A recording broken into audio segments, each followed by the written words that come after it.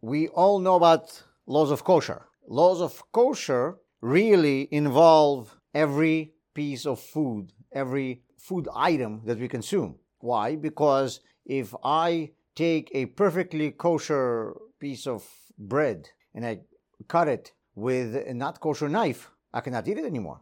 If I take a kosher piece of meat and I warm it up in a not kosher frying pan, I cannot eat it anymore. It's not kosher anymore. So that's why laws of kosher are complex, and they involve everything that went into preparation of the food, both ingredients and how it was made, which utensils were used, and so on and so forth. But if you will look at the very basics of the laws of kosher, they are primarily about meat, because we are allowed to eat only kosher meat. They are about fish, because we are allowed to eat only kosher fish. And they are about mixing meat and milk. These are three primary areas. Now, let's look at the spiritual side of the laws. We follow all the laws because God told us that these are the rules of our lives and we have to live by them. But on top of it, God also gave us some inside information, some background story. And these are the Kabbalistic reasons for the mitzvahs that we have to follow. So, for meat, in order for an animal to be kosher, it has to have two signs. It has to have split hoofs and it has to chew its own cud, which means that it, first of all, it has to have hooves. A cat is not a kosher animal because a cat doesn't have hooves. Cats only have paws. So it has to have hooves, and the hooves have to be split. Some animals have hooves which are full, for example, a horse.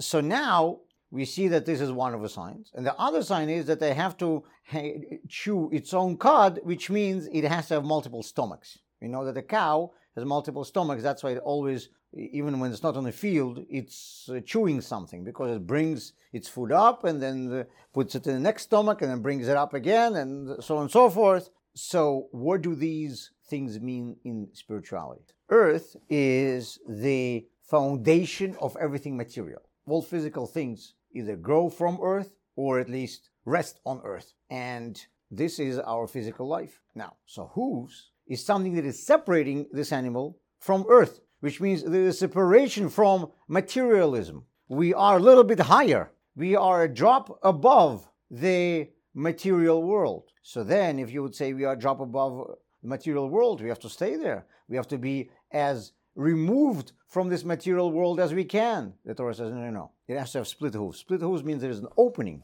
in these hooves. We have to have a connection to this physical world. We have to be above it, but we have to have a connection to it. What does it mean? If you are above something, means you are not controlled by it. I'm not controlled by what I'm above from. We are above the physical world, which means we are not controlled by it. We have to understand that sometimes this physical world might seem overwhelming, and it might seem that it dictates us what we have to do. So the answer is, we are above it. We are not controlled by it. If I am in hierarchy of my business above someone, I am not controlled by this person. I control them. And that's number one. But number two, we are above this world, but we have to be connected to it. We cannot completely remove ourselves from this world. We cannot say, you know what, I'm going to live on a mountain and meditate all day and it will have nothing to do with anything physical. It's not true. I have to have my physical involvement in this world, but I have to know I'm above it, which means I'm telling it what to do. It's not telling me what to do. That's number one. Number two, chewing cud. What does chewing cud mean? When we hear a new idea that we need to think about, what do we say? I need to chew on it. I need to chew it over. Chewing things over means that I don't absorb things from around me right away. If something is given to me, it doesn't mean yet that I can eat it. I can take it and eat it in its original form. I need to chew it. I need to work it through. I need to make it, first of all, absorbable for myself, and second of all, I have to see if it's suitable for my consumption.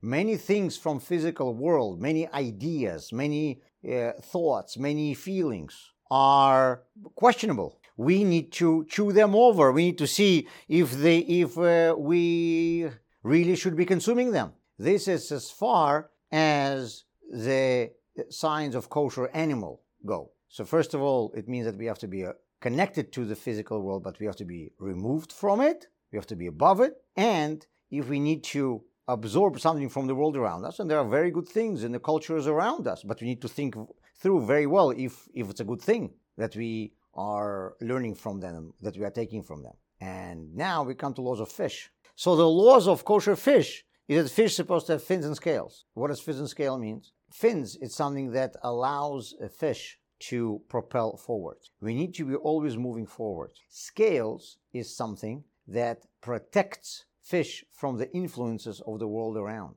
of the water that it lives in. So this is why the idea is that we need to be always moving forward. We need to progress. But on the other hand, as we progress, it's very easy. As we go into deeper and deeper waters, it's very easy to just accept whatever they have to offer, to be affected by your surroundings. That's why we need to have scales that are making us have thick skin, scales that make us be able to withstand the pressures of the waters around us. And this is what makes us kosher people, kosher Jews. These are the rules of our relationship with the world around us.